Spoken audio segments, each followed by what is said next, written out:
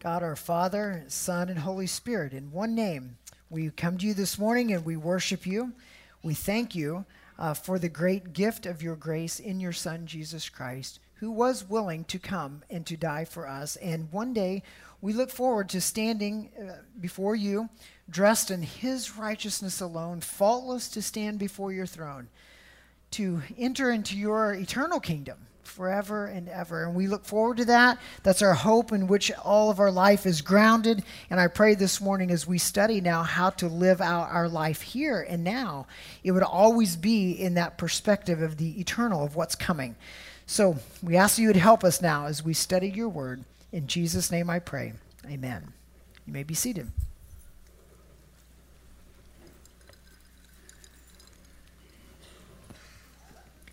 Open your Bible, if you will, with me to Ephesians chapter 4.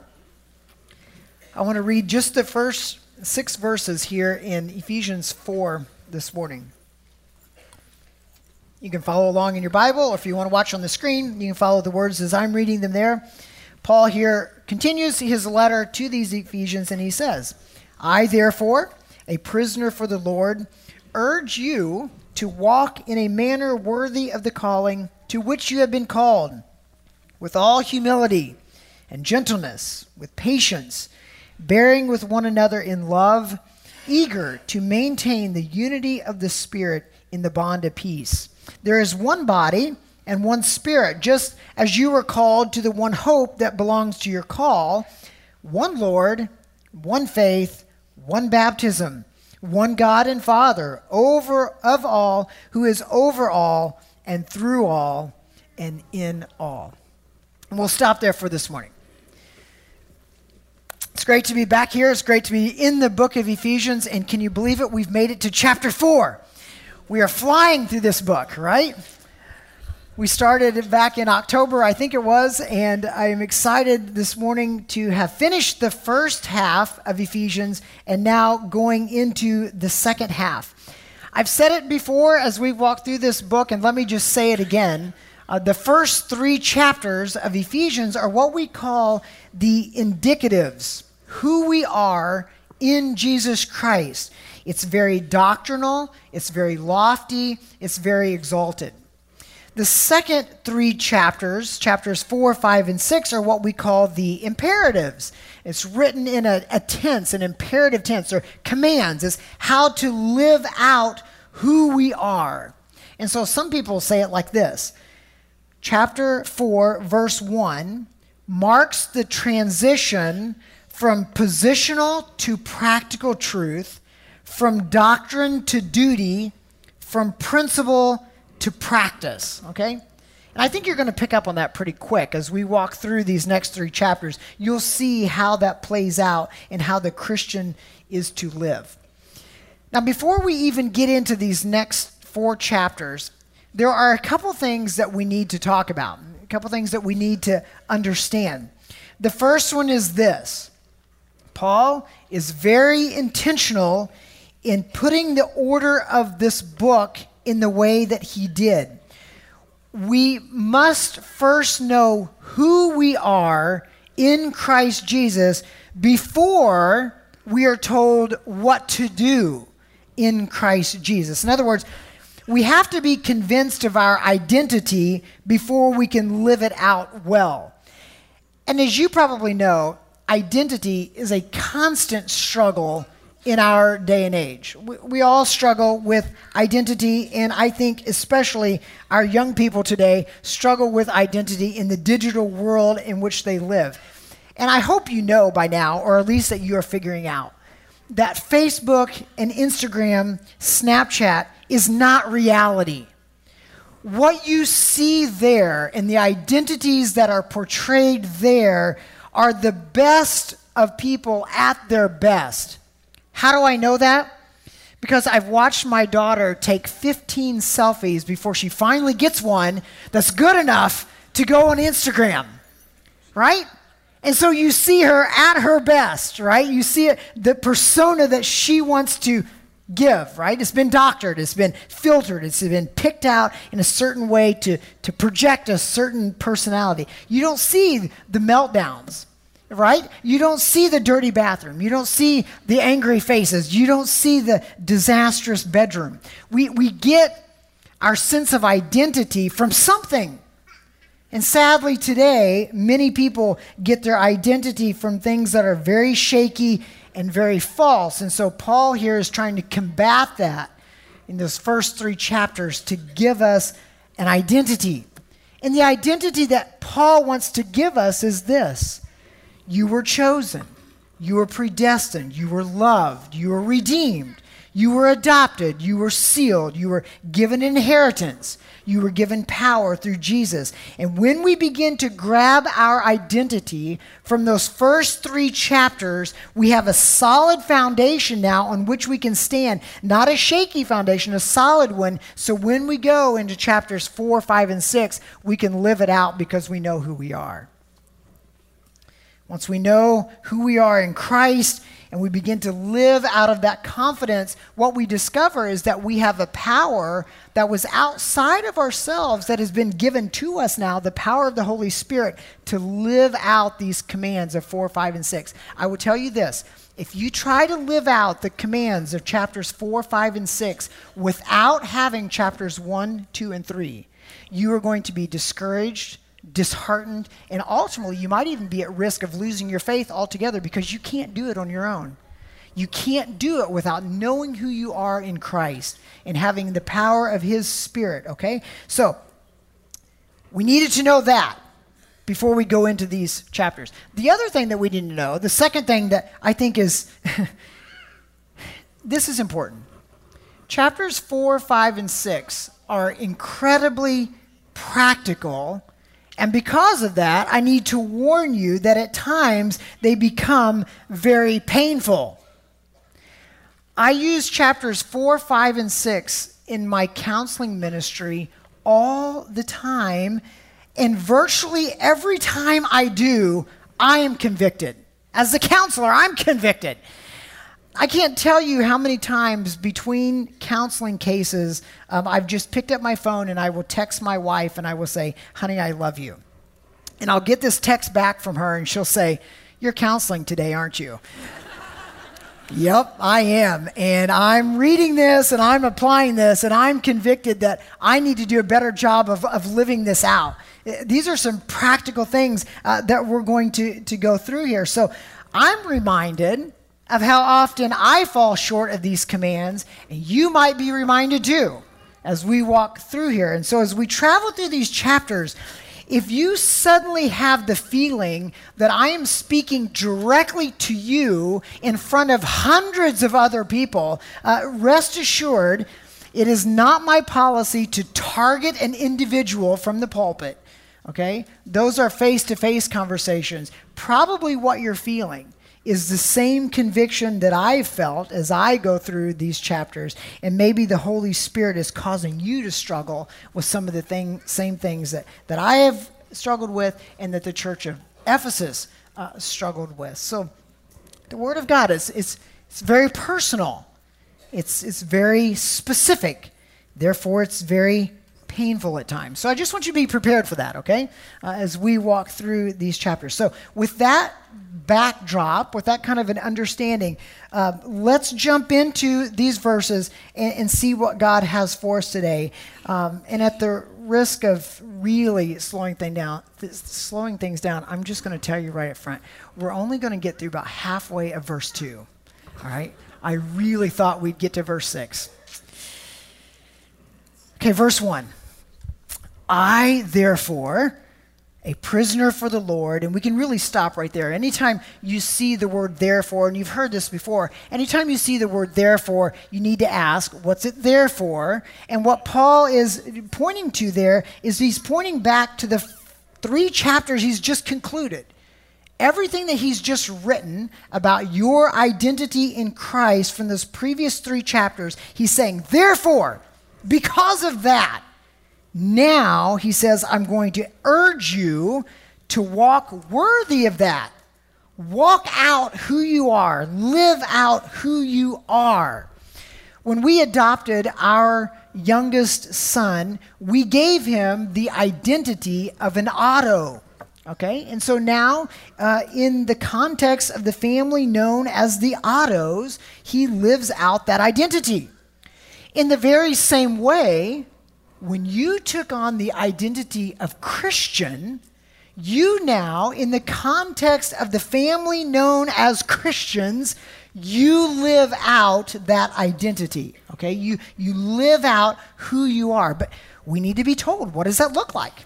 I have to tell my son, this is what Ottos do. Sometimes we need to be told, and this is why Paul writes, this is what Christians do. This is the culture. This is the behavior. We need to know how to conform to that. So Paul says, I therefore, a prisoner for the Lord, am urging you to do this. He's in prison. His walk with the Lord cost him his civil freedom. He's now writing to them from behind bars, and he doesn't say that to discourage the Ephesians. He doesn't say that to say, you're all going to end up here in prison with me. What he's saying is, I'm living the real thing. He's adding validity to what he's writing. He said, I have lived it out to the point I've been arrested for that, and I'm okay with that, because this is how the Christian lives. It's not always easy. It's sometimes going to bring suffering. But this is what it looks like. And so our Christian lives, our behavior, Paul wants us to know, is a response to the love and the grace of chapters 1 through 3 that God has shown to us. I saw this quote, and I think it really sums it up like this. Christ has done so much for me, the rest of my life is a PS to his great work. I love that. Christ has done so much for me. The rest of my life is just a PS to his work. Christ came to earth for you. Christ lived for you. He lived in obedience for you. Christ went to a cross for you. Christ rose from a grave for you. Christ ascended to heaven for you. Christ gives you new life when you repent and when you believe in him. And as a result, Christ saves you from eternal punishment. He gives you a hope of a future with him, what we just sung about. Now, if Christ will do all of that for you, then what he asks of you as he brings you into this family of faith, that you walk in a way that's worthy of that calling. You walk in a way that lives out, shows deference to that calling. And that word worthy there that you see in your Bible, that word means equal weight. It means something is in balance, okay? So given what you have been given in Christ, the grace and love that you've been shown, how do you in balance live that out in a proper response? Christians shouldn't be out of whack. But the sad reality is, as you well know, sometimes the daily lives of Christians are out of whack with their profession. And I'm not talking about Christians all over the world. I'm not necessarily talking about Christians in America. I'm not talking about Christians just in the state of Florida. I'm talking about Christians in Sarasota. Sometimes Christians here, shocker, get our lives out of whack, right, with what we profess. We go to church on Sunday morning, but on Monday morning we cuss like a sailor. We religiously, no pun intended, we religiously bow our heads and we pray before every meal, and then we lift our head and out of our mouth we spew gossip and slander about all those people we don't like. We nod in holy agreement when we talk about self-control, but then you put that Christian on a basketball court or in a fishing tournament or out on Fruitville Road and you watch all that self-control go, right? You know it. That's why we laugh about it. We get it. Sometimes our Christian walk is out of balance. And so what Paul here is trying to do is say our practical living must match our spiritual position, or really in the end, if they don't match, you might as well give up every evangelistic effort you're putting out there, because who wants to follow after a hypocrite? When Gandhi was the spiritual leader of India, someone once asked him about some missionaries asked him this question: what is the greatest hindrance to Christianity in India? And his reply was, Christians. I hope that's never said of Bethelites. I hope what's said of us is something like Philippians 1:27, where it says, only let your manner of life be worthy of the gospel of Christ. So whether I come and see you or am absent, I may hear of you that you are standing firm in one spirit, with one mind, striving side by side for the faith of the gospel. Or I hope that what's said of Bethelites is Colossians 1, verses 10 and 11. So as to walk in a manner worthy of the Lord, fully pleasing to him, bearing fruit in every good work and increasing in the knowledge of God, being strengthened with all power according to his glorious might, for all endurance and patience and joy.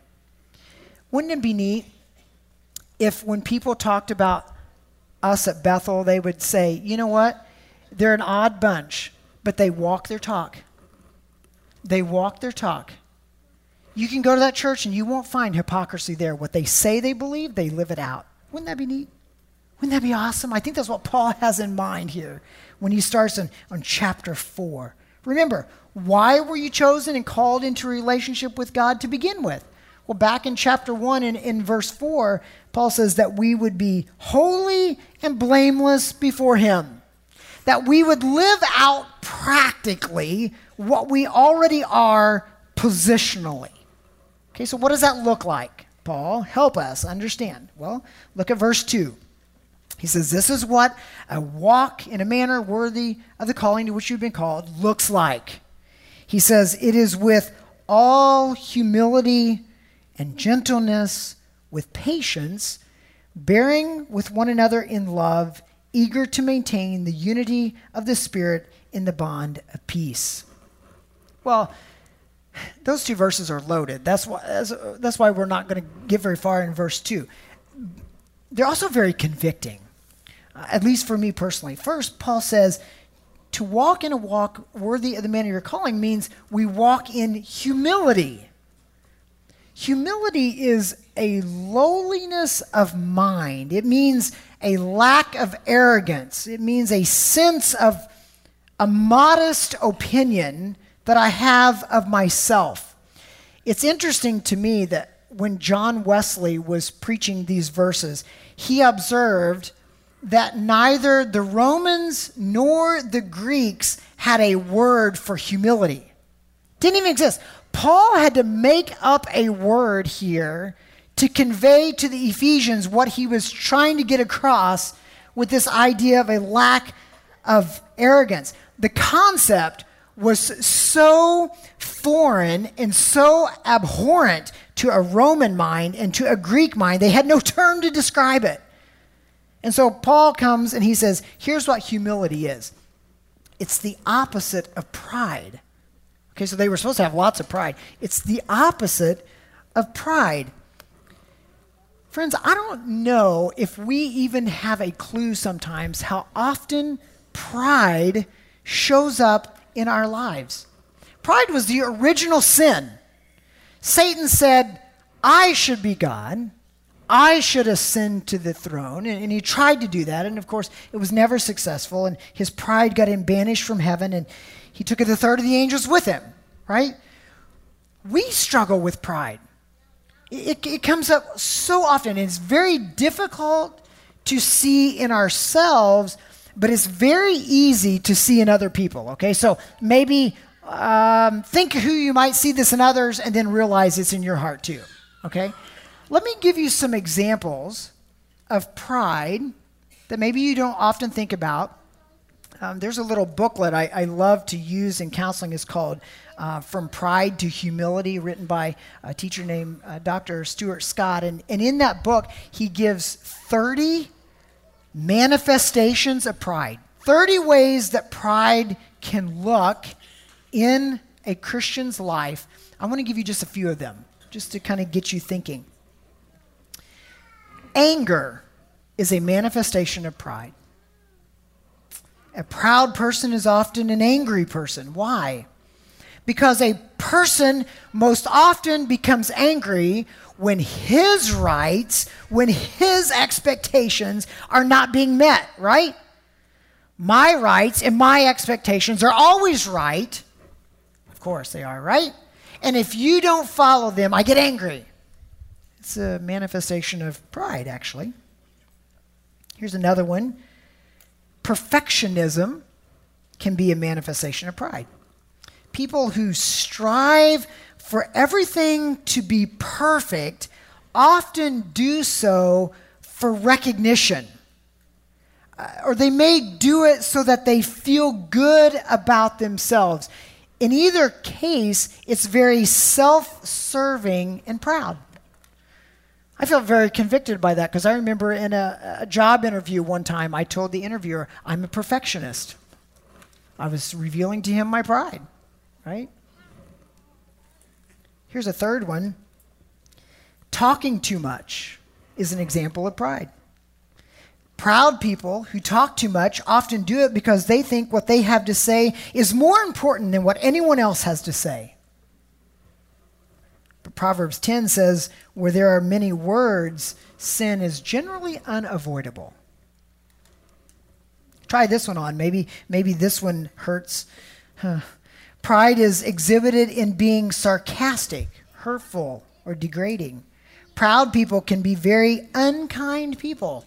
Those who belittle other people usually want to raise themselves up above others, and very often this can be quite cleverly done through jesting, and they may excuse themselves by saying, that's just the way I am. That's my personality. Here's one final one, and again, he lists 30 of these. 5 was enough. I couldn't handle any more. Voicing preferences or opinions when not asked.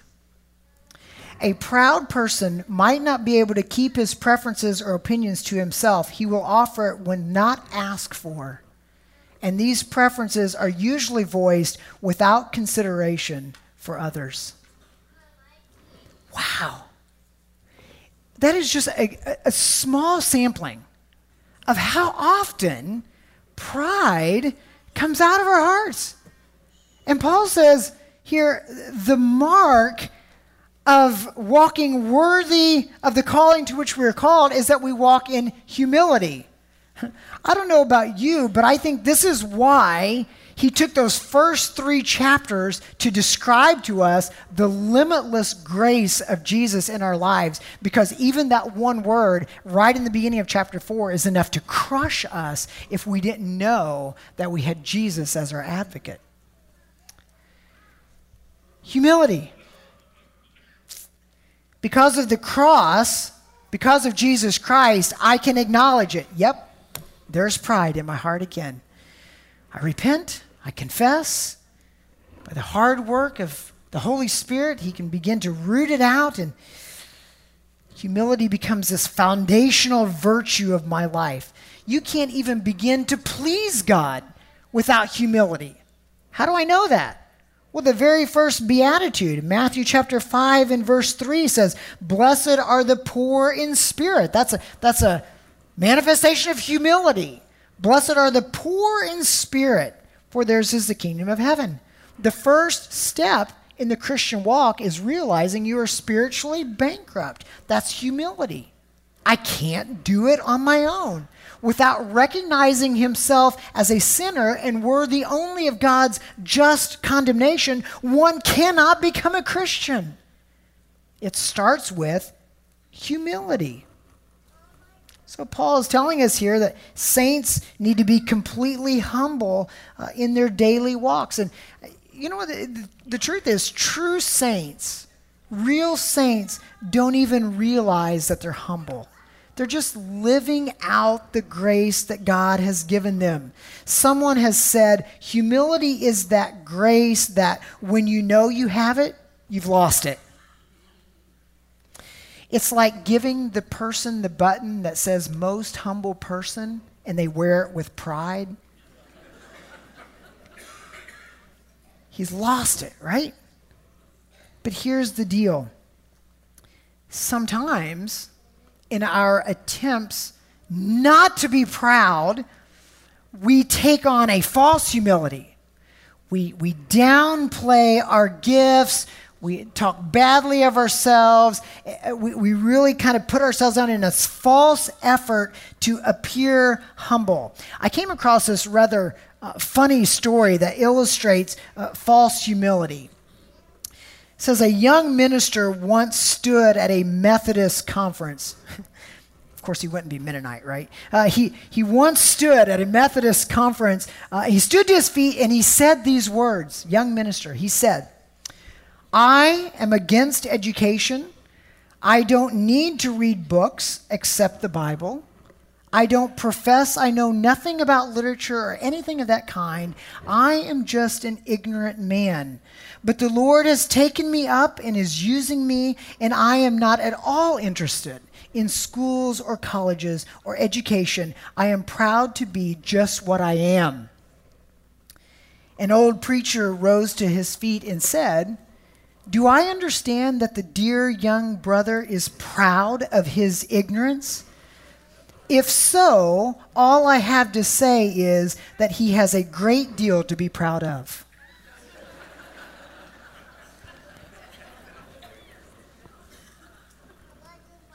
Sometimes trying to create false humility ends up creating pride.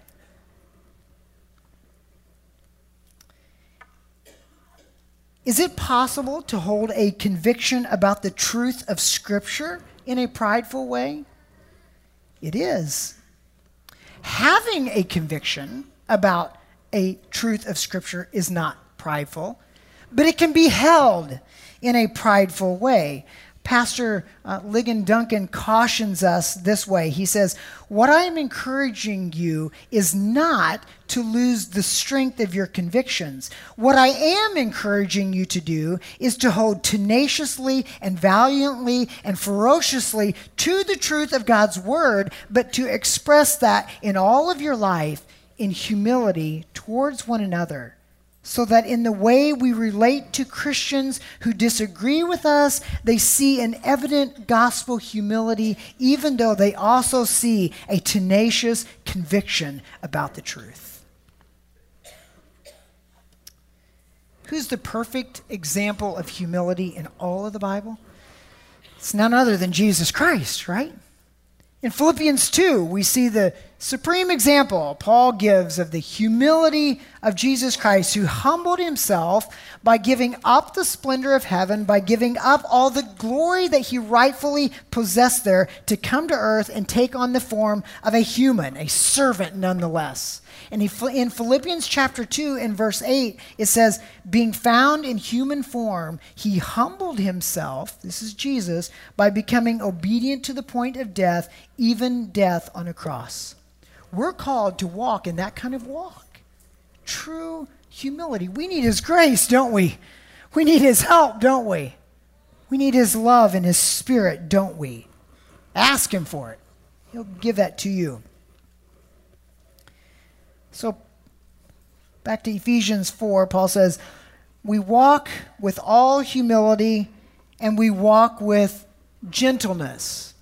Gentleness. If you have a King James Bible, your Bible says meekness there. It's not a word that we use very often in our English language, and for many people, meekness is synonymous with weakness, but that's not true. That's not what meekness means. Meekness is definitely not weakness or spinelessness. A meek person is a person who has the characteristic of power under control. It was a word that the Greeks used when they talked about a wild horse that was taken and it was tamed. It was brought under control. Had tremendous power, but it was power under control.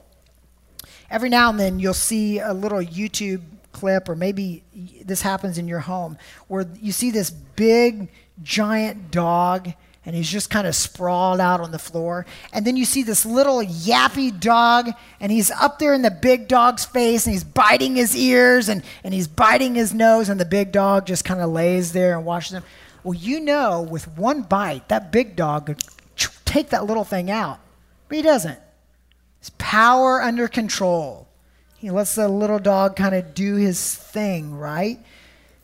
A gentle person, a meek person, is slow to insist on his own rights because he realizes that in the sight of God, he has no rights except that which were secured by Jesus' grace.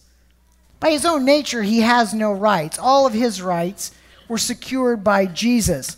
Moses was called a meek person. He took a lot of criticism. Moses took a lot of insult. He had his own sister, brother, come up against him, right? Moses could take a lot, and yet he stood in the gap between God's anger and the rebellious Israelites. He exercised tremendous power under control, and yet he wasn't afraid to use it when he needed to. When he came down off Mount Sinai and he saw the golden calf, he used his power to break the tablets and destroy the calf and call the Israelites back into rightful worship of God. Power under control. Jesus was meek and lowly in heart, according to Matthew 11 and 29, and yet he drove the money changers out of the temple when he had to. Right? He was very controlled, but he had power that he would use appropriately to please God and not his own pleasure. You and I think, struggle with gentleness sometimes, don't we? We flare up when accusations come up against us. We're real quick to take up arms if somebody comes at us. Dwight Pentecost tells this story of a split that happened in a church. And this split was so serious that each side filed a lawsuit against the other to dispose them of their land. They totally ignored what the Word of God teaches about taking each other to court. They just went ahead with it. Well, the judge threw the case out of court, and so these two warring parties took the case to church court, where it should have been in the first place. And at that church court, the judge awarded the property to one of the two factions, and the losers withdrew, red-faced and riotous, and of course they went and formed another church down the road, right? That's always what happens. But it was during the proceedings, during that court trial, it came out that the conflict began at a church dinner when one of the elders received a smaller slice of ham than the child who was seated next to him. True story. That's where it all started. Ended up splitting the church over it. We struggle sometimes with gentleness, don't we? Sometimes when people come at us, we lose control of our temperament. We lose control of our senses. We lose control of who we are in Jesus Christ. And yet Jesus asks us and calls us to be willing to suffer injury rather than to inflict injury. That's walking a walk worthy of the calling to which we've been called. Well, these things are just the beginning. Right? All these first 6 verses talk about what it means to have unity in the body of Christ. And we'll get to more of them the next time that we're here in the book of Ephesians. But for this week, I want to challenge you with 2 things. 2 challenges. Number 1, do you struggle with pride or a lack of gentleness in your own life? If you do, will you repent of that this morning? Remember who you are in Jesus Christ. Remember the grace that you've been shown. Remember that there was nothing that you did to bring yourself into right relationship with God. God had to come to you. He had to provide something for you that you could not provide on your own. And so remember that the great love that God has shown to you. Remember, you're called now to walk in humility. You're called to walk in gentleness. And number 2, is your walk balanced during the week? Or do you just put on a pretty good show on Sunday morning? Maybe you need to go back to one of your coworkers, or maybe one of your classmates or one of your family members, and maybe you need to admit to them, you know what, I haven't been a very good testimony of Jesus to you. I put on a good show on Sunday morning, but when it comes Monday, I don't live this out. And maybe you need to confess that to them and ask them to forgive you for not walking in a manner worthy of the calling to which you have been called. Can you do those two things this week? Can you tackle those two things this week? By God's grace, he will empower you to live out what he's called you to be by the grace of the gospel of his Son, Jesus Christ. Why don't you stand with me? We'll pray. Ask God to help us to do that this week. All right?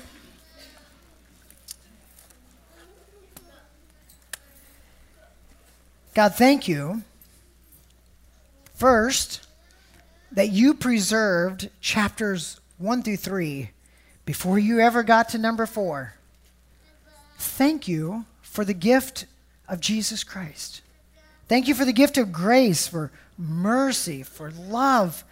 Thank you for pricking us in our soul, convicting us of our need for Jesus. Thank you for giving us life and awakening us to the fact that we need a Savior. Thank you for faith to believe in you. And now, Father, I pray that while all of that is true and positionally we find ourselves in this family of God with this new identity of Christian, I pray now that you would help us to live that out, to help us to walk in humility, to walk in gentleness. Help others to see us walking in good works so that we can glorify you who resides in heaven.